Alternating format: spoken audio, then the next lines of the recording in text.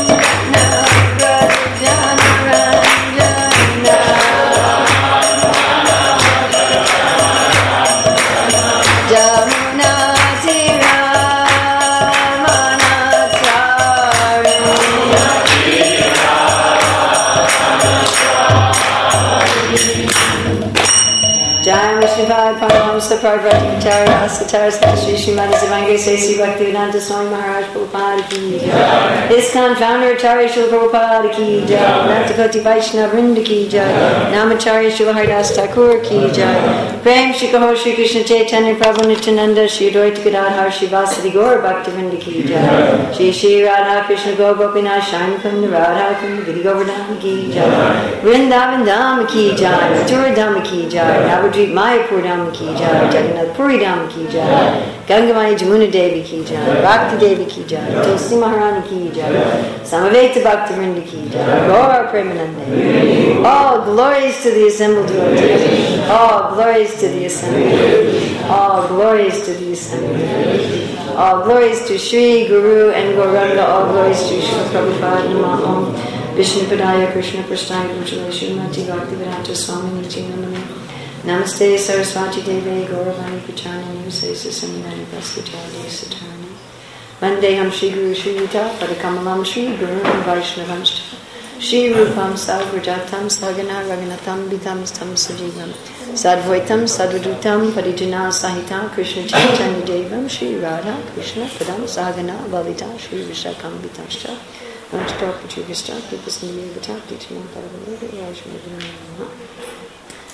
it's September 9th, 2016. Radhastami in Radhadesh, Belgium.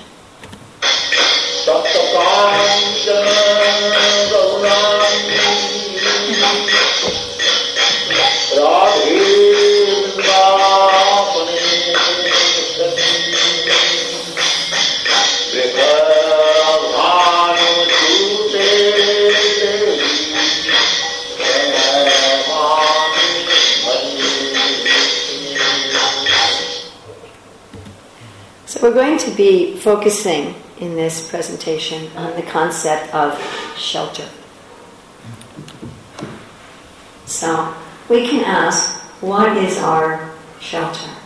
And how do we find out what our actual shelter is? Because when we decide we want to take up Krishna consciousness, we at least proclaim or ostensibly say, Krishna is my shelter, right? Spirituality is my shelter. God is my shelter. But it may not actually be a fact. It's very easy to have the wrong shelter. So how do we know what our shelter is? We think about, okay, when I'm confused, when I have difficulty, if I want happiness, where do I go for shelter? What do I do? Do I eat something? Do I go to sleep? Do I hang out with friends and family? Do I go to entertainment? What do I do? And when I want to fulfill my desires, what do? Do I think, okay, I'm going to use my intelligence, I'm going to use my creativity, or I'm going to use my power, I'm going to use my position, I'm going to use my anger. It'd be nice if we could turn off some of these lights. That would be really nice. We have some lights. Yeah. Thank you. Oh, much better. Or do we take shelter of humility? What do we do when we want to achieve something? So the point is that we have to take shelter somewhere. We're very, very tiny entities, and we're not able to exist shelterless. It just doesn't work. We can't really be our own shelter. So here Prabhupada is speaking, this is in Vrindavan in 74, on Bhagavad Gita 4.11, and he says we have to take shelter. He says instead of taking shelter of the external energy, which is also Krishna, but we should take shelter of the internal energy. Because in a sense, whatever we take shelter of, whoever we take shelter of, is ultimately Krishna's energy, right? Really, we're only taking shelter of Krishna. But it's how you take shelter of Krishna that makes a difference to us.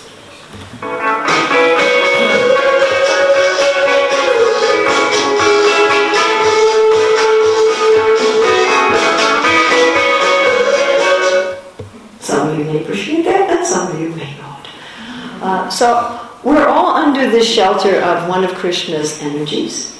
And the question is, which energy do we want to be under the shelter of? This is really the main question in our life. Many times we think that the main question in our life is things like, what do I want to do for my career? Do I want to get married or not? If I want to get married, who do I want to marry? Where do I want to live? Do I want to have children? How many? We think these are the really big, big questions in life, but really the big question in life is under whose shelter are we?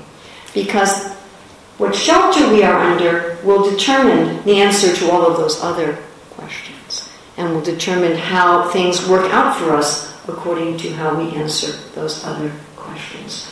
But we cannot be shelterless. We have to make a choice, and in fact, we are all making a choice. This is not just a choice we made in some distant past. Like there's a Christian philosophy that we're suffering because Adam and Eve made a mistake about 6,000 years ago, which isn't very tenable to me. And even, some devotees think that we're suffering because we individual souls made a mistake somewhere in uncountable time. But Srila Prabhupada says that Krishna is giving us an imperceptible choice at every moment, 24 hours. So really, we are making that choice now. We're making that choice really at every moment. Where is my shelter? Where is my shelter? So let's look a little bit at the internal energy. So Radha and Krishna are really the same person. God is complete. Om Purnam Adat Purnam. God is complete. To be complete, He must have everything, masculine and feminine energies, correct? Yes? You can't just have one. Some people debate, is God male or female? And our answer, of course, is both. That really He's one. And of course, the primeval sound, what is the primeval sound, the original sound? Om, yes. So this Om, you all know what Jiva Goswami says this Om is composed of? Everybody knows? Yes? No? So those of you who know a little bit of Sanskrit, so you know that in Sanskrit you never put two vowels together. Actually, most languages are like that. English is like that.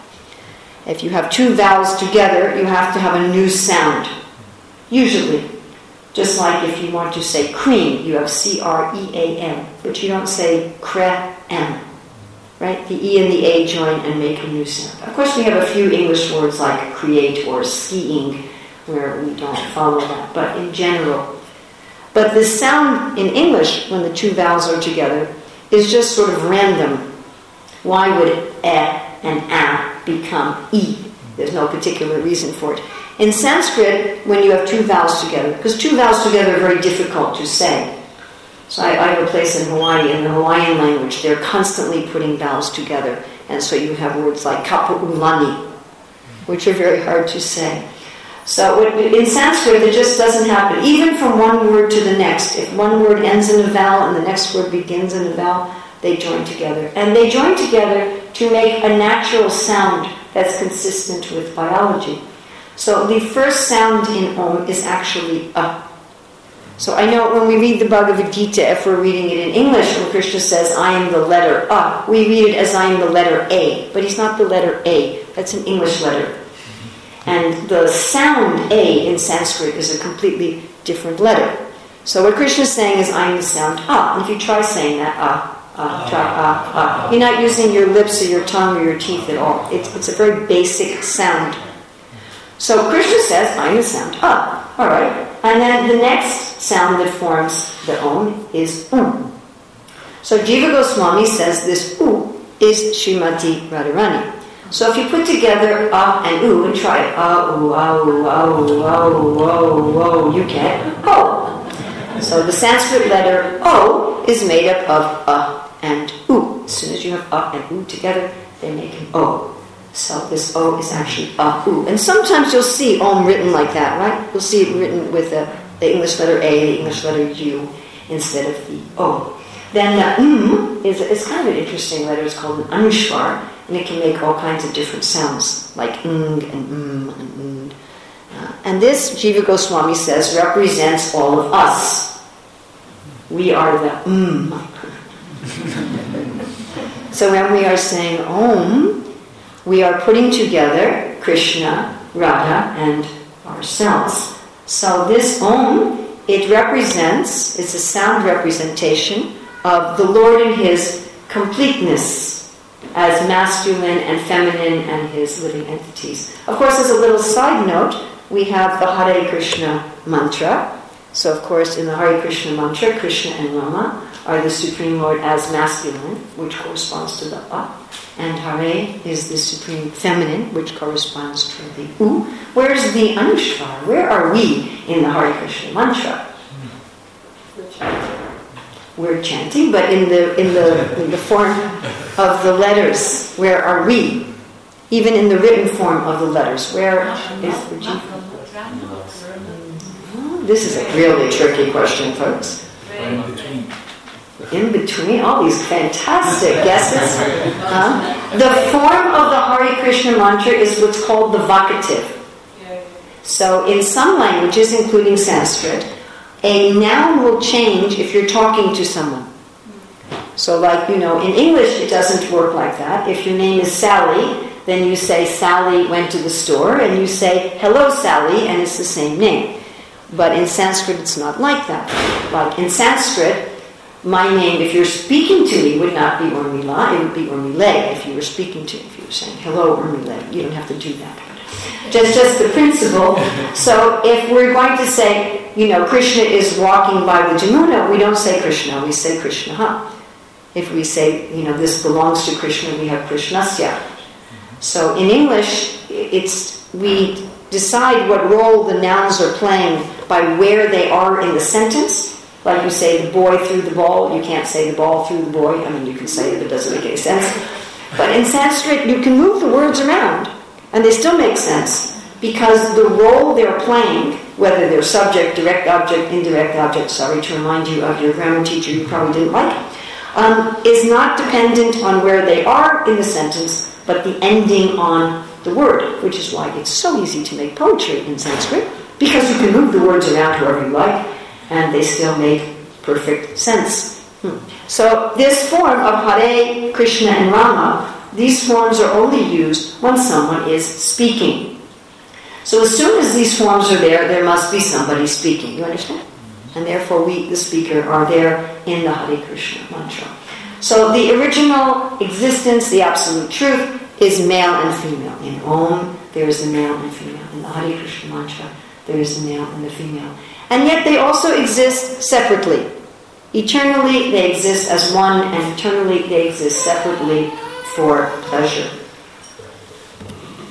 So Srimati Radharani, by the way, all these are quotes from Srila Prabhupada's books. Srimati Radharani is the transformation of Krishna's love. So Krishna's love appears personified. By the way, we don't mind babies as long as they're not crying. So crying is a problem, but any other noises are fine. So Krishna's love is there as a person, as Srimati Radharani. If you want to know, what does Krishna's love look like? What does Krishna's love act like? So you have a person. That's it. And she's his internal potency called the Ladini. Ladini potency is the potency of pleasure. Krishna has actually multifarious potencies, Prasna Shakti or Vividaya Vishriyate. But they can be divided into several different, greater categories, you could say, encompassing categories. One would be his potency of eternity and knowledge and bliss. So this is his eternity of bliss. And so she's identical with him, but yet she's his pleasure energy. So what does this mean, that she's his pleasure energy? It means that she not only gives pleasure to Krishna, but she also nourishes the devotees.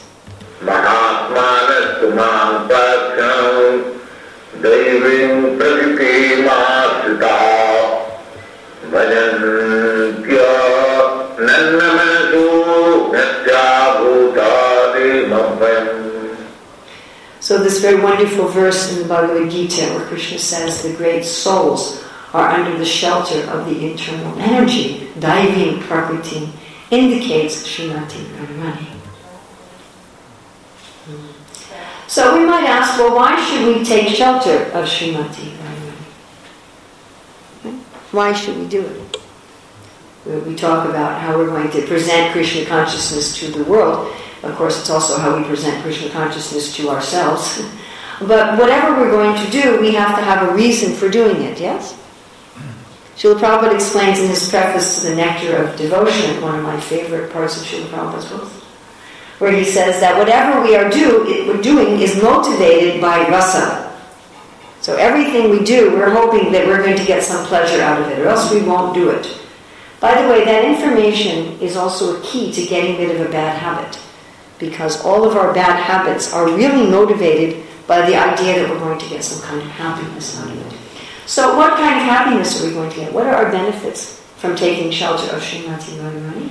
And then how do we do it? We're going to look at the general process and also specific processes. So first of all, what happens when we take shelter of Radharani? Why should we change our shelter? You know, I was talking the other day to somebody who thought they might have to move from their home to a different home.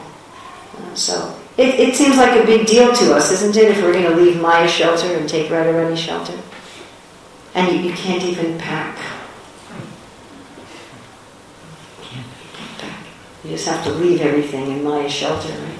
Only the false ego and go around and ready. So we say, do I really want to do that? So what will we get? Well, here Srila Prabhupada is saying that we will get protection. Protection against what? He's saying, although we have Krishna's qualities, we have godly qualities. We have the same quality of God. But still, sometimes we fall down. Sometimes we fall down. Like one time the devotee said to Srila Prabhupada, sometimes we fall into Maya. And Prabhupada said, no, you're always in Maya. Sometimes you fall into Krishna.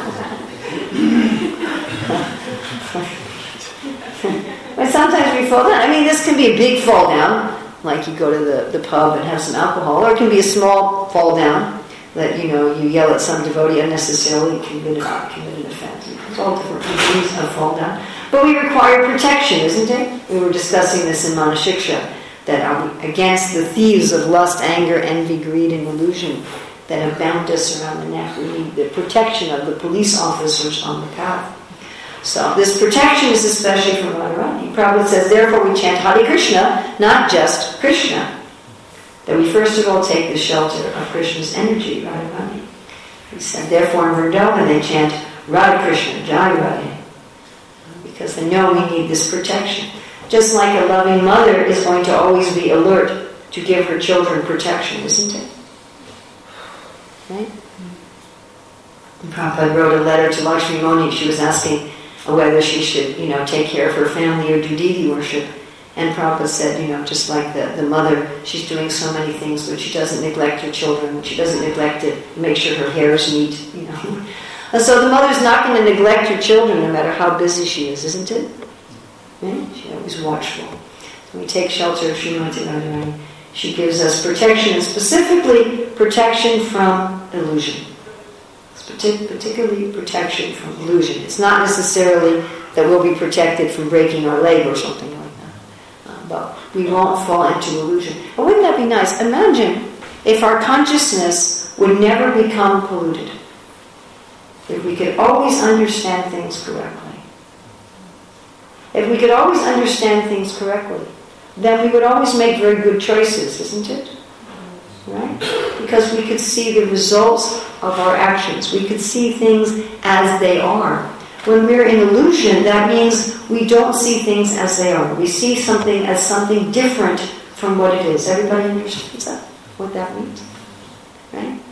I had some friends who tried to protect their home from thieves, and they had a huge wall around their house, and barbed wire, and electric wire, and then they had these two big dogs. And the thieves came, and they just put poison in the meat. And they gave this poisoned meat to the dogs, and the dogs died. And then they got through all the other barriers and stole all these devotees' jewelry, etc.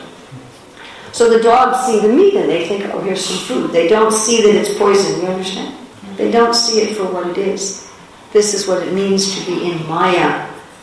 We perceive, that will make me happy. That's going to work. If I do this, it'll work out. We don't see it. And Prabhupada said the reason that one who's advanced in Krishna consciousness doesn't fall down, it's not that we become robots, right? It's not that Krishna takes over us and says, now you do this, and we're like, yes, sir, I do that. It's not like that. It's that Prabhupada says we see the naked form of the material energy. We see it for what it is. And when we see it for what it is, naturally we become disinterested. You follow? Just like the people making the movie and they see that actually it's just a facade. It's not really a castle. It's not really a horse. You follow? It's all fake. And so when they watch the movie, they're just, yeah, I know that prop, and I know that thing, and I know that thing. And they're not drawn into it. So being under Radharani's shelter removes this veil of illusion, and we see things as they are. Now, not only do we see the illusion for what it is, but we also see that there's Krishna everywhere. Prabhupada says the whole world is full of Krishnas singing, but we don't appreciate it. So when this veil of illusion is removed, not only do we see Maya correctly, but we also see that everywhere is Krishna.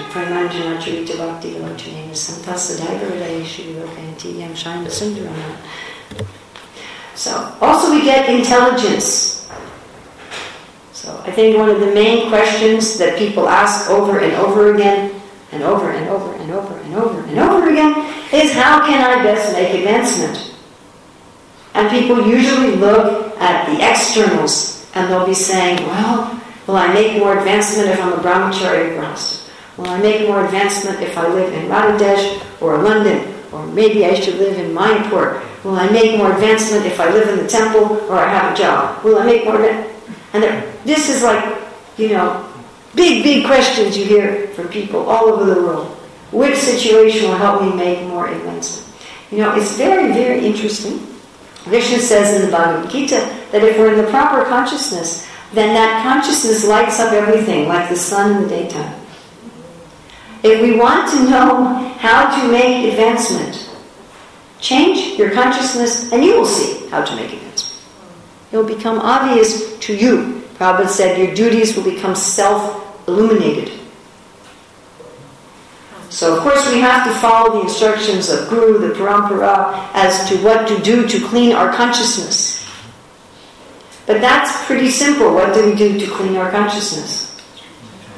Chant Hare Krishna.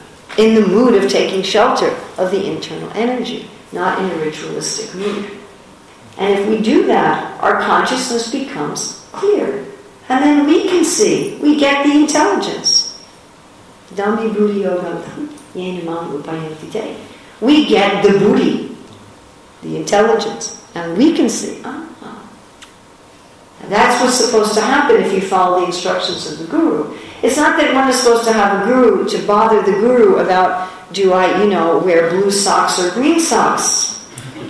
But it's not really, that's okay if you're 5 years old, perhaps, but that's not really the idea of being a disciple. The idea of being a disciple is we ask the Guru, what do I do? What can I do to purify my consciousness? And then you will see. You will understand. And Srila Prabhupada would deal like this with the devotees all the time. Prabhupada, how do I do this? You take shelter of Krishna. You depend on Krishna. And He will show you what to do. He will give you the intelligence. You'll see it for yourself like the sun lights up the sky. The Guru is necessary to say, look, if you want to get out in the sun, okay, turn right, turn left, walk straight, open the door, it's out there. And you're out there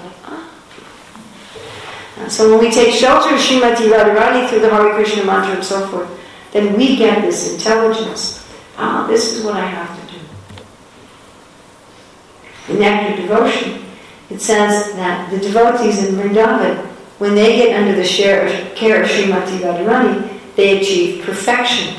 So this is another benefit we get. I'm going to ask all of you, what are these benefits? So I hope you're remembering. Okay, so we achieve perfection. Because, one can go on in devotional service for quite a while without achieving perfection, yes? Yes? Right? But I hope we want perfection. We don't just want, I'll become a demigod, or I'll just have a nice peaceful life, or something like that. If we want actual perfection, for that, if we take the shelter of Srimati Radharani, we'll get the ultimate result of our bhakti. And in Gitanjali, Bhaktivinoda says that if we get the lotus feet of Radharani, Then we get the lotus feet of Krishna, which are like priceless jewels. So sometimes, Krishna's feet, they're compared to lotuses, and his toenails are compared to jewels. Of course, technically we call that a mixed metaphor because lotuses don't have jewels, but Krishna's feet are like that. So if we want Krishna's very beautiful and soft feet like lotuses with jeweled toenails, and then Srimati Radharani's lotus feet will be the way to achieve that.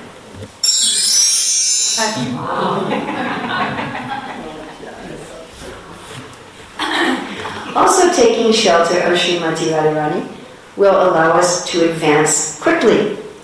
So who here would like to advance quickly? All right, some of you are not sure.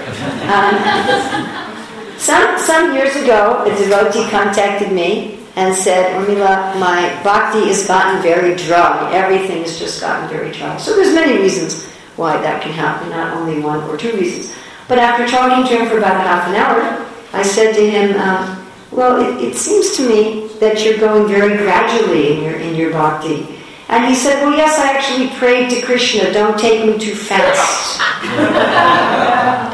He said, that's your problem. I was at one, I'm not going to tell you the name, but anyway, I was at one festival somewhere in some temple on the earth planet, and some leader, who shall remain nameless, got up and said, we need people to help cut vegetables in the kitchen. Anybody who wants to go back to Godhead should sign up. Of course, not going back to Godhead today, but and I thought, why not today? What's wrong with today? So if one wants to advance quickly, there was what's his name? St. Augustine, I think, who prayed, Lord, give me chastity, but not quite yet. So Hare Krishna. So Prabhupada says here, in Vrindavan they always speak of Radharani because they have taken shelter of Radharani to approach Krishna very easily. Daivim Prakriti Mashrita. That, of course, is our theme for this class, Daivim Prakriti Mashrita. You take shelter of Radharani directly, and she will help you to approach Krishna very soon. That's the fast track. You understand? That's the fast track. You want to meet a big, important person, so you find someone who's very close to them, and then you get on the fast track. So Radharani is the fast track. Okay, does anybody remember, we're going to go over how, anybody remember the benefits of taking shelter of Srimati Radharani? Protection and intelligence and perfection and Krishna's lotus feet and advance quickly. So what do you think? Are we on board? Yes. Some people weren't interested and they had other things to do. Everybody who's still here? First Krishna. Okay, everybody ready? Yeah. You want to know how? Yeah. Okay, great. First we're going to look generally, and then we're going to look specifically. So, first of all, we take shelter of Lord Chaitanya and Lord Nityananda. Because Lord Chaitanya is Krishna in Radha's mood. So, in the Nectar Devotion, it says we can achieve Krishna only by the Lord's compassion. He has to be merciful. My dear friends, we will never earn our way back to Godhead. Please don't try to do that. Please don't try to do that. Please don't think, if I chant 150 rounds a day, and then I will earn my way back to Godhead. It's not like that. I mean, if you want to chant 150 rounds a day, that's very good, but not in the mood of earning. So I give the example all the time. A man is not going to win a woman's love just by getting her roses and diamonds. If he says to her, I've given you roses and diamonds, okay, now you owe me love, she's going to say, I'm sorry, I'm not for sale, right? You understand? It's a good idea to give a woman roses and diamonds, good idea. But you can't purchase her like that. Notice she's a high class lady. So you can't purchase Krishna. There's no austerity. It's nice at the end of the 11th chapter of Bhagavad Gita, where Krishna says, you can't see me through austerity, you can't see me through this. It gives a whole list of all the things that won't work. And then Srila Prabhupada, I believe it's in the next purport, he says, we do all these things in bhakti. It's not that we don't do all these things, but it's the bhakti. When Krishna says, Patram Pushpam Kalam, he said we can offer him leaf, flower, fruit, or water. It says, Yome bhaktya prayachati. You're not going to win Krishna with your flowers. He has a lot nicer flowers in Vaikuntha. They even talk. Most of the flowers we offer don't even have any smell, which technically is an offense. But what are you going to do? Sometimes the devotees stick perfume into the flowers. I'm not quite sure if that meets the requirement. But it's not like that. It's not like, Krishna, I've offered you so many flowers and so many mantras and so many sticks of incense. Then we're committing the offense of what? Thinking the holy name is some kind of material karma kanda activity. So the only way we're going to become Krishna conscious is by his compassion. And we're trying to invoke, the reason we're chanting 16 rounds and going to Mangalartik and following the four related principles is not to earn Krishna, but to invoke his compassion. But in addition, we have to also be compassionate. Right? We have to also be compassionate. Jesus tells the story of the man who approached the judge to get free from his debts. It used to be if you were in debt, you had to go to jail and work, and all the money you earned in jail went to pay your debts. So the man said, I want to be free from my debts. And the judge excused him. Then the man goes out of the court and he sees someone who owes him money and says, hey, you got to pay. And the judge heard about this. He said, call the man back in. Now you have to go to prison. So if we're going to ask Krishna for mercy, actually George Bernard Shaw talked about this in terms of meat eating. He said, how can you ask God for mercy when you're not merciful to the animals? So we also have to be compassionate. And this compassion is exemplified in Sri Chaitanya Mahaprabhu. So that means joining the Sankirtan movement. And we really can't emphasize this strongly enough.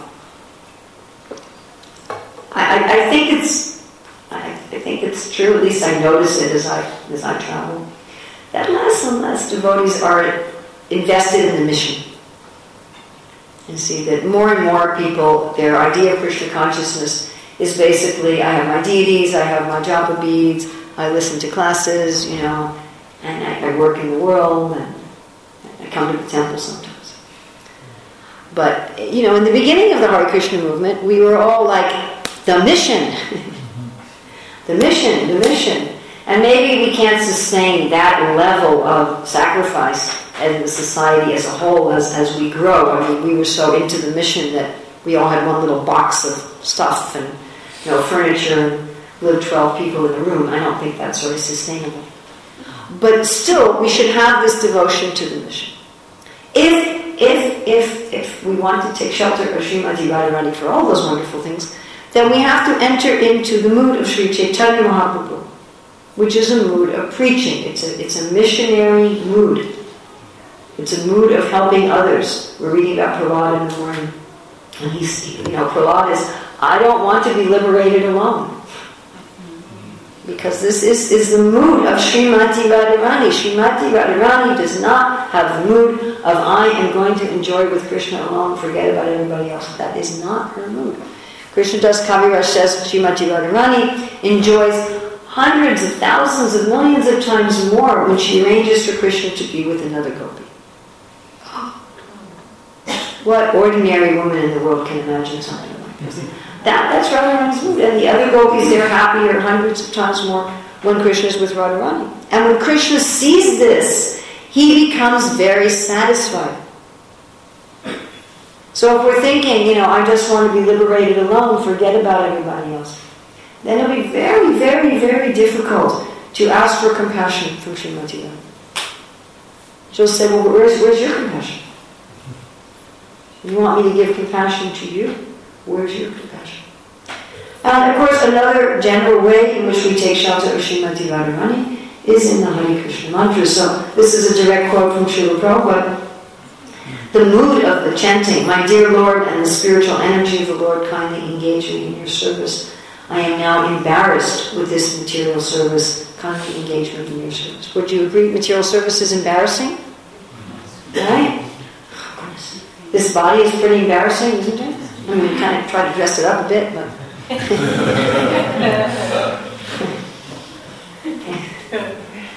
I think I mentioned this in class the other day, but most of you weren't there. I just read this thing, which is kind of like, whoa.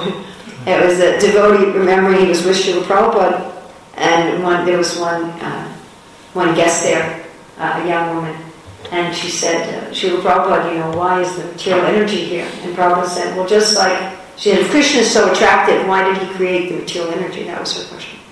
And Prabhupada said, well, you are a very attractive young woman, but you also pass stool and urine. That's not so attractive. He said, so this whole material world is like Krishna's stool and urine. He said, don't be attracted to it. So we're very embarrassed with this, with our material service. We're very embarrassed by serving our lust and our anger and our greed. And it is such a source of shame for us. And in this Hare Krishna mantra, we should really be praying, please, I'm so tired of being embarrassed in this way. Let me be under your service. Let me be under your shelter. And of course, we particularly serve in Lord Chaitanya's mission under the guidance of a spiritual master. So it's most important. Without having a spiritual master, then we become our own spiritual master. And they say, one who is their own spiritual master has a fool for a disciple. So we're not really able, we're very entangled in the material energy, and if we're honest, we have to admit that we haven't been able to unentangle ourselves very effectively, isn't it? I mean, if we're honest. That we need a guide, we need someone who can see, Om Jnana Tinandasya, Vinanjana Shalakaya Takshani, Vitanjana, Tasmai Shri Guru. That I'm not really so intelligent. I make mistakes, right? Am I the only one in the room? I'm going to make mistakes, and I'll think, well, if I do this, then this will happen. And if this happens, I'll be happy. And I do this, and that doesn't happen. Something else happens. Or I do it, and that does happen, but it doesn't make me happy. Does this happen to all of you? Yeah? I'm just so convinced. If I do this, this thing will happen. If this thing happens, everything will be good. I do this, and instead of this happening, this happens. Or I do this, and this happens. And it doesn't. It doesn't actually. We need it. We need a guru. I mean, on a society-wide level, we see this kind of things. There's a couple examples I like to give. So in America, and I think in the Western world in general, there's a mood towards facilitating people who have disabilities, right? That's good. Yes? Is that a good thing? Good thing. Undoubtedly. So they passed a law that if a doctor treats a deaf person, the doctor is required to have a sign language interpreter. So the deaf person will understand the doctor. Does that sound good? Sounds good, right? Would anybody say that's a bad idea? Should get better medical care for all the deaf people, correct? Yes? Right? Logical. That's not what happened. Because although the government made the law, guess what they didn't provide? The translators. They didn't provide the translators. They didn't provide also the money. They didn't provide the financing. Translators are expensive, right? They're expensive, and they also get tired. When you have these translators, they usually change off about every half an hour. So they're very expensive, and you have to have more than one. And the doctors had to pay for it themselves. So guess what the doctors started doing? Charging the... No, they couldn't do that because the insurance companies wouldn't go for it. They stopped seeing deaf patients. And it's really easy to figure out if somebody's deaf, by the way. It's not a hard thing to figure out. If people call to make an appointment or come in, you can easily tell if somebody's deaf. Deaf patients stop getting medical treatment. So before, maybe they weren't getting such good medical treatment, and in the effort to get them better medical treatment, all of a sudden they were getting no medical treatment. We call this the law of unintended consequences. And another one of my favorite examples is in 1960 in the United States, 4% of children were born outside of marriage. Now it's 40%, 10 times increase. So what happened between 1960 and 2016? Widespread birth control and abortion. Now what was the purpose of birth control and abortion? To stop unwanted children, correct? That was the idea. That was the purpose. And it seems logical, right? Doesn't that seem logical? If people are having children out of marriage that they don't want, and then those children are neglected and then cared for and abused. So the way we're going to do this is we'll give people methods so they can only have children if they want them. Sounds like a great idea, right? Who wouldn't be for that? Fantastic. And it had exactly the opposite effect. Exactly the opposite effect. The increase in children outside of marriage is directly, absolutely directly connected to the widespread use of birth control and abortion, which basically just got people not getting married anymore. So without the guru, we don't know what we're doing. On a collective level, on an individual level, we can't see.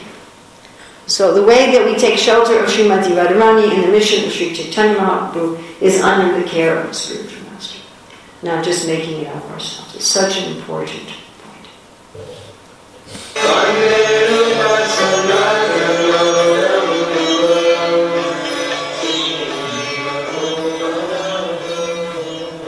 And we understand who is Srimati Radharani and how to take shelter of her, especially from the books of the Goswamis. So especially from the books of the followers of Sri Chaitanya Mahaprabhu. He instructed them and they instruct us. And this is absolutely essential. You know, sometimes I've seen it become a fad in our Hare Krishna movement to tell stories where we don't know where they're coming from. And many times I've been in classes and the person is telling stories about Srimati Radharani or whatever, and I'll say, oh, my dear Prabhu, my dear Maharaj, that's a wonderful story. Where is it from? And I don't get an answer. Oh, I don't know, I heard it somewhere in Vrindavan. You know, or even publishing books. I've seen books published with stories about Radharani and no sources. And you go to the person who published the books, excuse me, Prabhu Maharaj, whoever, you know, where is this story from? Oh, I don't know, I heard it somewhere. So, my dear friends, this is a very dangerous trend. It's a very dangerous trend. You know, we have a thirst for novelty, and so we're always trying to find something new we haven't heard before. And so we'll go, oh, now we have this story, that story. We should understand Srimati Radharani from the Goswamis, from the followers of Lord Chaitanya. And if we can't find a bona fide source, then just don't take it. Even if it seems like, oh, this is really wonderful, or it's really sweet, or it's really this, or it's really that, it's not worth it. It's really not worth it. If we want to take shelter of Srimati Radharani, we should do it according to her authorized representatives.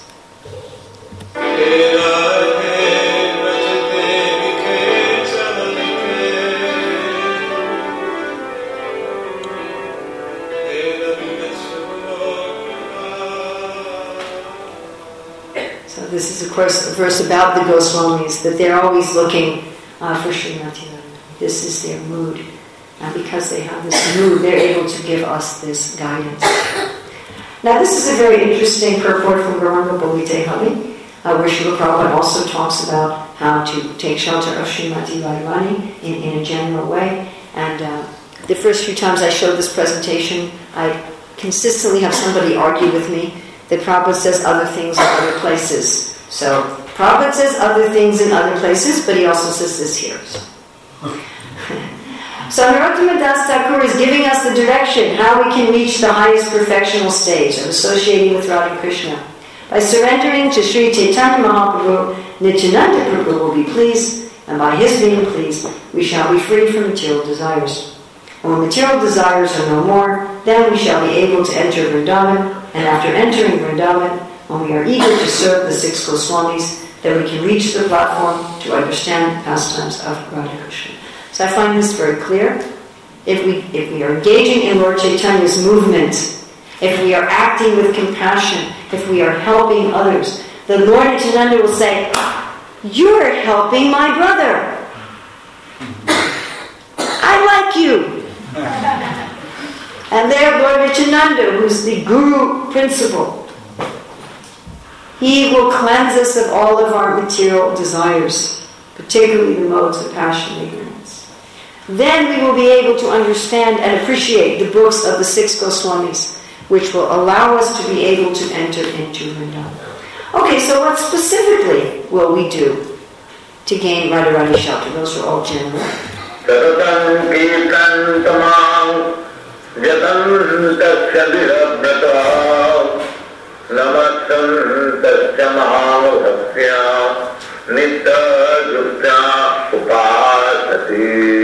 So these are the actions of the Mahatmas who've taken shelter of Srimati Radharani.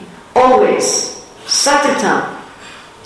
So one of my godbrothers, Govinda Prabhu, whose daughter married my son, He told me that many years ago, before the database, he went through all of Srila Prabhupada's books and lectures, finding what were Srila Prabhupada's most often repeated and most emphasized instructions, and he made a list of them.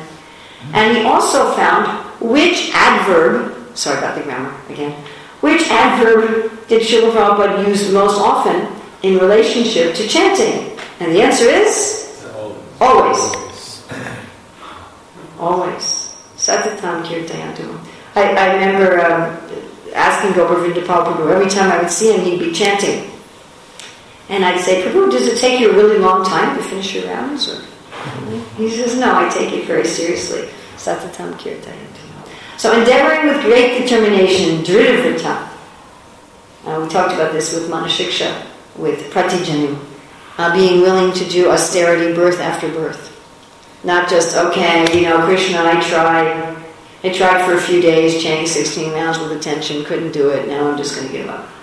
With great determination.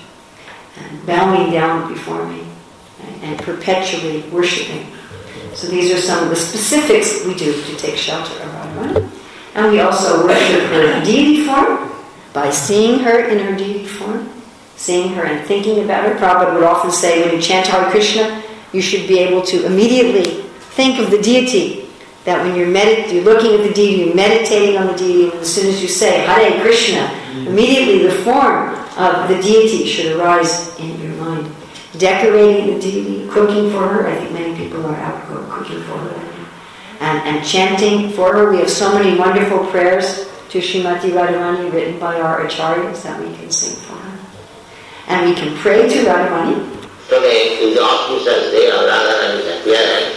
So you should offer Pushpanjali, pray to Radharani that Radharani kindly be merciful and tell about me to your Krishna.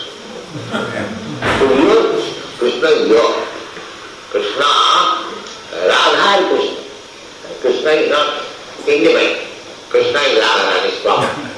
So you have to approach Krishna to Radharani. We have such an interesting idea of God, isn't it? Try to explain this to people. God is Swarat, He's the supreme independent. But yet, He feels that He's Radharani's property, that He belongs to the devotees. And from the same action. We should worship Radharani first. That is our business. Instead of offering directly one flower to Krishna, you just put it in the hands of Radharani. My mother Radharani, Jagannatha, if you kindly take this flower and offer to me. Oh, Radharani, you have brought a flower. One Guru Puli told me that one time she had a dream in Mayapur. She was in Mayapur and she had a dream. And that she was there in the spiritual world. And there were Radha and Krishna. And as she approached, Radharani says, "What did you bring?" And she looked and she had empty hands and then she woke up. So if we want to give something to Krishna, we can give it to Srimati Radharani and she will give it to Krishna. And we can also hear about Radharani's qualities. That in the morning her body is bathed in the nectar of compassion, in the afternoon the nectar of youth, and in the evening the nectar of luster itself. Then her ornaments embody the symptoms of ecstasy, all the sattvika bhavs. Now this is a very interesting point because Sri Chaitanya Mahaprabhu, who of course is in Radha's mood, he's praying like this: when will my eyes be decorated with tears of love flowing constantly when I chant your holy name? When will my voice choke up? When will the hairs of my body stand on end? And you might think, well, it sounds like he's asking for his own happiness. But doesn't it? Right? When will I be in ecstasy and have all the symptoms of ecstasy? And Krishnadas Kaviraj talks about this confusion in the beginning of the Chaitanya Charitamrita, that it seems like the gopis are looking for their own happiness. He said that they're not. So let's try to understand what this means. If you want to please somebody who loves you, do you know what the best way to please them is? To have them be the source of your happiness. Because what we all want is to be the source of someone else's happiness. That's what we want. Okay? What you want is when you cook something nice for someone, they go, wow, this is wonderful. And we say, yes, I made you happy. I did something to make you happy.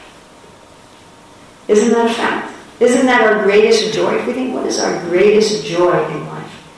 It's when I do something that brings happiness to someone that I love. Now imagine if it didn't. You know? Well, I made all your favorite stuff. Yeah, it's okay. Bought you a new car. Oh yeah, thanks. That's not how Krishna wants us to respond. Krishna wants us to be, we really misuse this word ecstatic in the Hare Krishna movement. People talk about ecstatic prasadam. You wonder if the japatis are getting up and going, Hare Krishna. But Krishna wants, it's really ecstatic prasadam. So Krishna wants us to be ecstatic. You know, or sometimes we say devotional clothes, like the clothes are going, Hare Krishna. But Krishna wants us to be ecstatic. From Him. He wants the things that He does for us. He wants His very self to be the source of our ecstasy. That is His happiness. In one sense, in an esoteric, rasika sense, you could say that's the only thing He doesn't have. Do you understand what I'm saying? The only thing He doesn't have is our happiness at Him. He doesn't need it. It's not like there's something missing from His stuff that He needs. But it's the only thing He doesn't have. And He very much would like it. He'd very much like to make us happy. So really, really, what it comes down to, the only thing we can really offer Krishna is our great happiness at Him. Our happiness in what He looks like, our happiness in what He does, our happiness in how He interacts with His devotees, our happiness in His philosophy, our happiness in His prasadam, our happiness in His flower prasadam, our happiness at what He's doing for us in our life and stuff. And we can also, of course, meditate on Radharani's mood.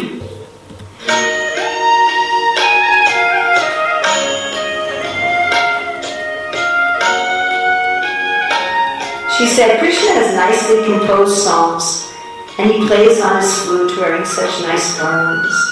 He has dressed himself in such an enchanting way, and lives wonderfully at the topmost height of artistic craftsmanship. So this is very much Srimati Radharani's mood, that she's always appreciating Krishna.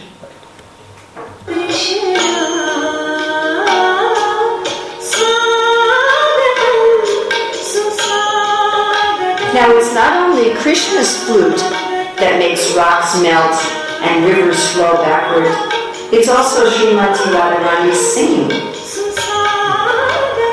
So when Radharani sings, the stones melt, the rivers flow backward, everyone becomes stunned.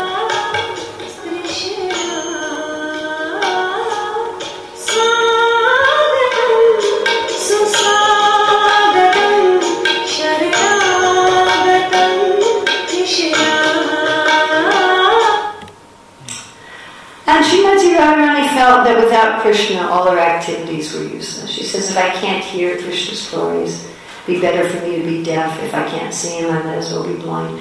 This is why Sri Chaitanya Mahaprabhu said, if I really loved Krishna, I wouldn't be living. Because the only purpose of my body and my senses and my activities are to please Him. And because He's not here, there's no point in my living. So he said, the proof that I have no love is that I live in Krishna's absence. And we serve Srimati Radharani by meditating on her pastimes. This is Kothakindi Vrindavan Shankar.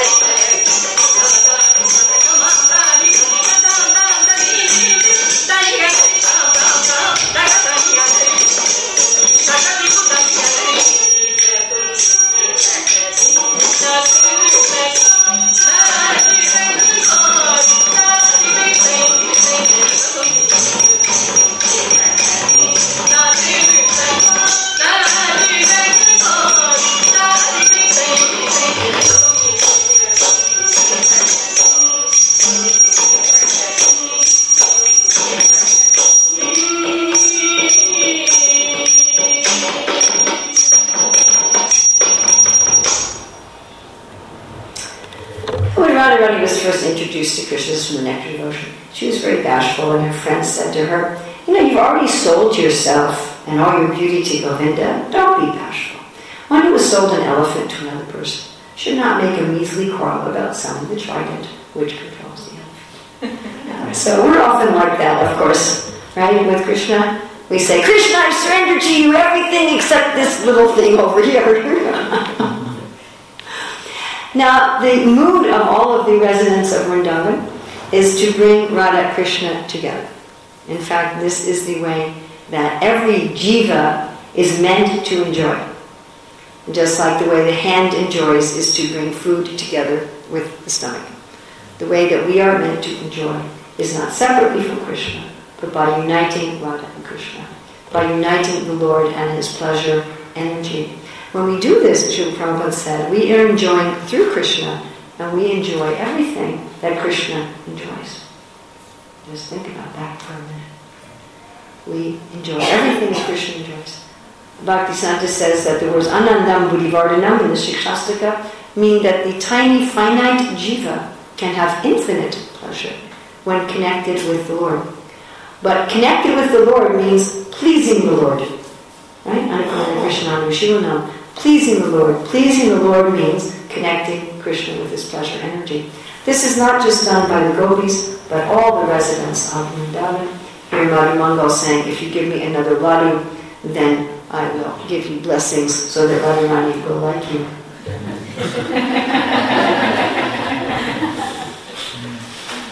And of course, meditating on Radharani's form, this is also from the Nectar Devotion, that her eyes defeat the attractive features of the eyes of the Chikori bird. When one sees the face of Radharani, he immediately hates the beauty of the moon. Her bodily complexion defeats the beauty of gold.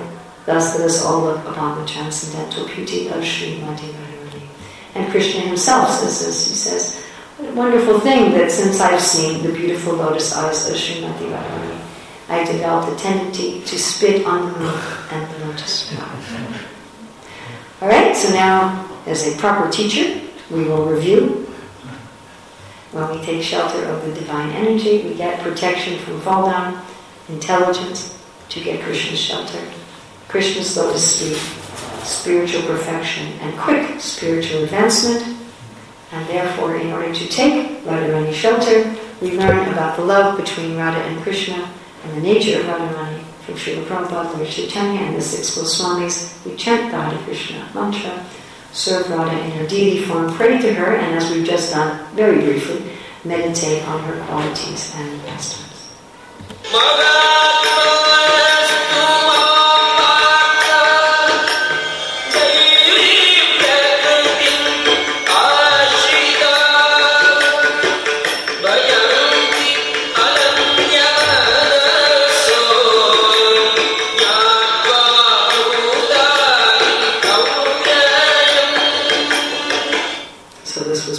For this class, this verse, that the great souls who are not deluded are under the protection of the divine nature, fully engaged in devotional service. Radha Krishna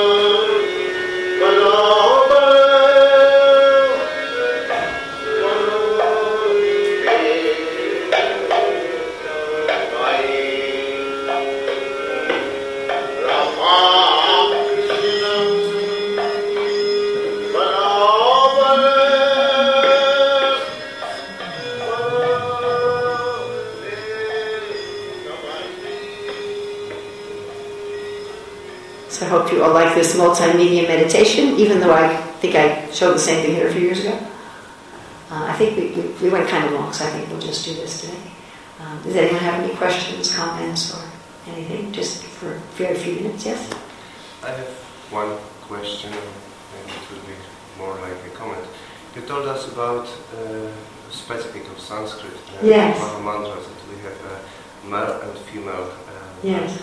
But actually, from the grammatical point of view, we can't be so sure about this. You said that we have vocative cases here, so in Krishna and Rama it is sure, it is masculine which is ending on A, and then in vocative when you want to call somebody you have He Krishna, He Rama. But in case of Hari, Hara, Hare, we can have like two cases. It could be either it could be Hari or... Yes, because or when you have feminine ending on long A, so hara, when we say he hare, yes, that is true. but also when And we therefore, have masculine ending on E, like Agni, when we say he Agni, he Agne, right. he Hari, he Hare. So can you defend somehow or rather Radha in our Mahamantra? There's a nice meditation by Bhaktivinoda Thakur on the Mahamantra, where he identifies Hare in some places as Hari, and some places as Hara. So it's quite interesting that in some places in Hare he's talking to Krishna, and in some he's talking to Srimati Radharani. Ultimately, these things are according to the consciousness of the worshipper. Another example is like, there's some people who understand that to be Lord Shiva, the Hara. So just like we are enjoined, especially by Bhaktivinoda, to focus on the primary names of the Lord rather than the secondary names. The primary names are like Krishna, Govinda, Yasodhanandana, etc. And the secondary names are more like Ishwara, Nat, But the gopis, they're going through the forest of Vrindavan, and hey, Nat. Nat means Lord. So most people in the churches and the mosques and the synagogues and the temples of the world, when they're saying, "Oh Lord," for them it's a secondary name. They're speaking about the Lord in relationship to the world. But when the gopis are saying, "Hey Nat," they're not thinking. They're not thinking. That was fun. They're not thinking about Kshirodaksha Vishnu. They're not thinking about Narayana. So part of it is our consciousness. And you'll find, and this really bothers people,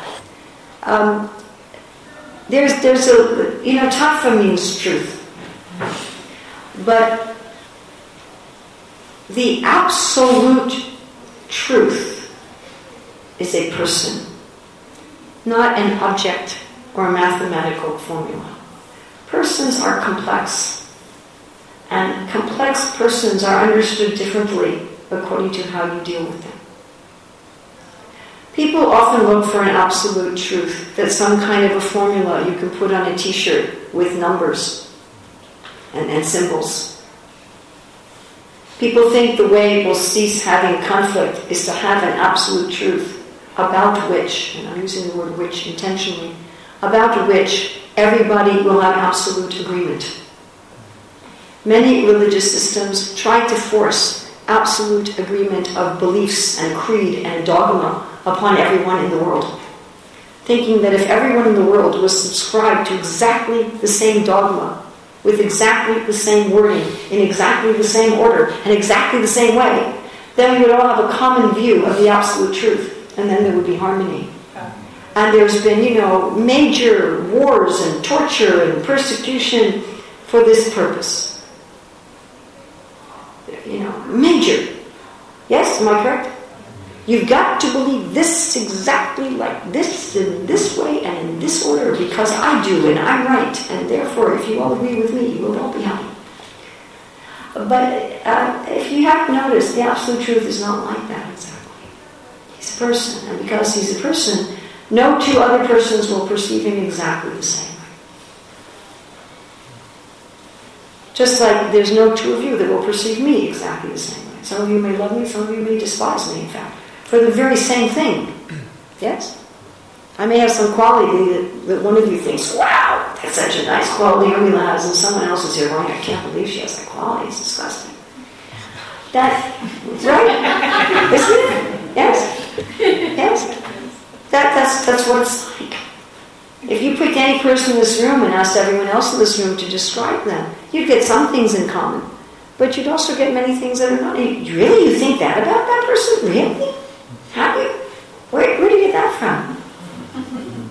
So we're all a different person, and we relate. Sanatana Goswami explains this very nicely in his commentary in the 14th chapter of the 10th canto. We all relate to Krishna differently. We don't all seem the same. Lord Kapila also says that the Lord takes the form in which the devotee worships him. This is true all the way up in Goloka Vrindavan, where, Mother Yasoda sees that when she wakes up Krishna in the morning that he's dirty. And she can't understand it because he had a bath before he went to bed. And she thinks that the devotees who bathed him must not have done a good job. And there are some young gopis in the room, and they know why Krishna's dirty. He was out dancing with them fast at night. So they're kind of laughing, and they're a little nervous that Mother Yasoda is going to find out that they go dancing in the middle of the night. But so Mother Yasoda is a liberated soul. Yes? She doesn't have any kind of illusion. And she's a kind of a Yogamaya illusion. So her perception of Krishna is a little different. So it's the same with the name. It's the same with the name. And where Krishna's form in his name, Krishna's form is a deity. The perception, the relationship, and the more that we advance in Krishna consciousness, the more that that's going to be the case. Of course, there's some commonalities. And if someone says, well, I have some ecstatic relationship with Krishna that's not supported by Guru Sadhu Shastra, then that's not acceptable. It's got to be within the range of Guru Sadhu Shastra, but that's probably said not narrow or stereotyped. It's not just one. Right? So that's my best defense. If you want a better defense, you'll have to get a better lawyer than I am, because that's the best that I could do. I'm just a lawyer in training, so you have to get the top ones for a better one. Thank you for bringing that up. I really appreciate that. I'm always hoping somebody will bring something up in a class that will defeat me. I was looking for that. The question I can't answer, makes things exciting. Yes? Is there a connection between Srimati Radharani and Guru Tattva? Oh, that's a very interesting question. Is there a relationship between Srimati Radharani and Guru Tattva? You know that Srila Prabhupada says Guru is not a particular man, Guru is the truth. Did you know that? Prabhupada says Guru is not a particular man, Guru is the truth. And in the early days of ISKCON, the devotees made a poster advertising one of Prabhupada's lectures and using the word man in relationship to him. And Prabhupada got very angry. And he said, Guru is not a man. Guru is a principle. Guru is the truth. So the Guru principle is usually understood as Lord Nityananda or Lord Balaram. Generally, that's the Guru principle.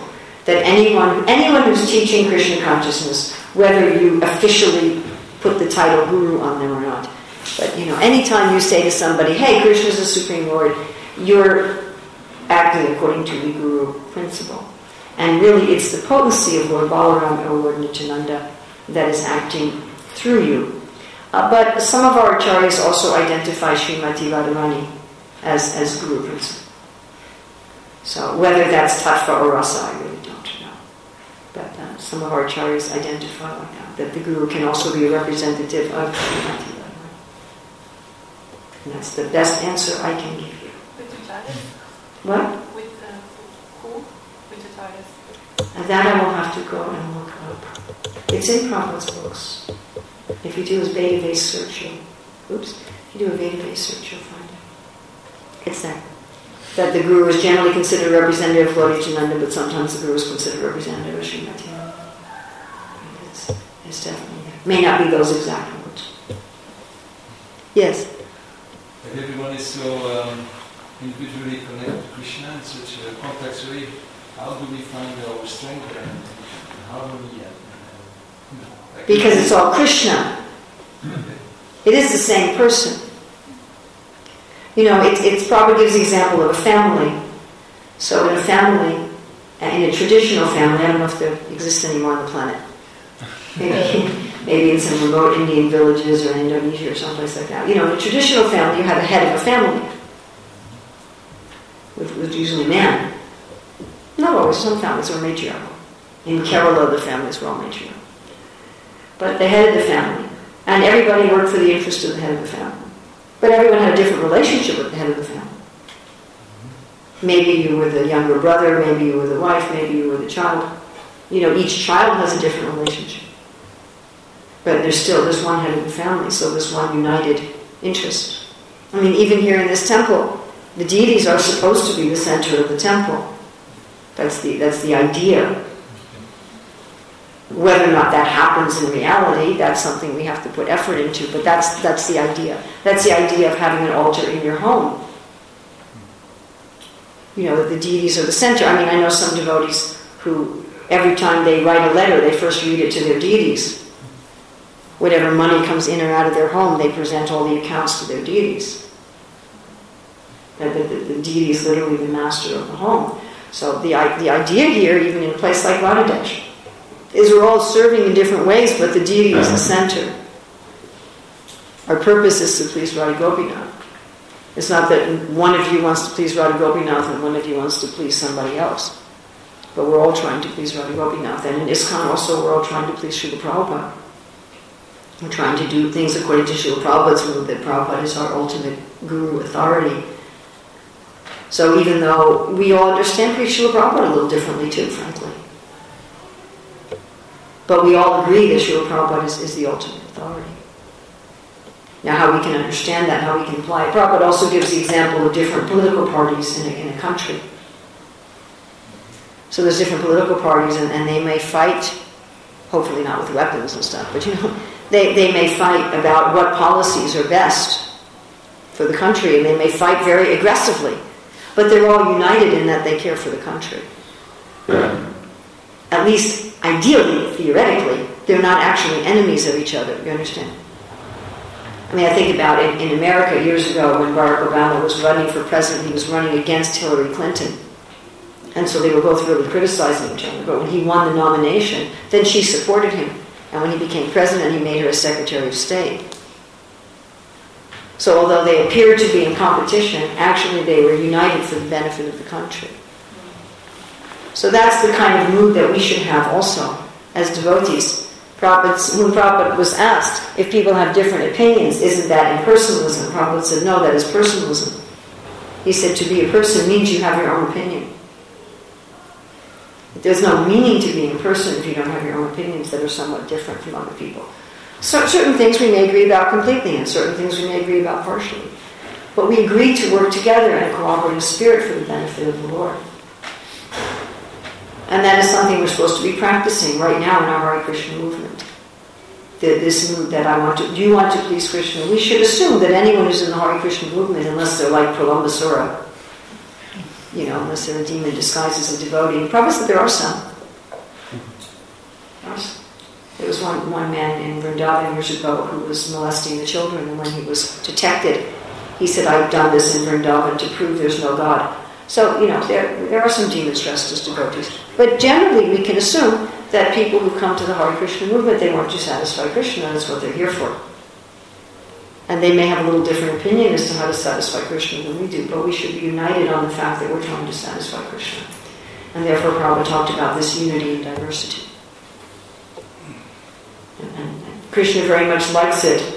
I mean, Krishna also sometimes likes it, as I say, when the devotees compete to serve him. Krishna likes it when the gopis compete to serve him and the cowherd boys compete to serve him. He likes that.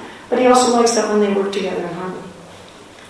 And when the Prachetas work together in harmony, the 10 brothers, then Lord Vishnu was very pleased with them. So we have in the Bible it says, Hine Matova Manayam Shekarahim Gam Yachad. How wonderful it is when the brothers work together in peace. So thank you very much. Srimati Radharani ki jai. Srila Prabhupada ki jai.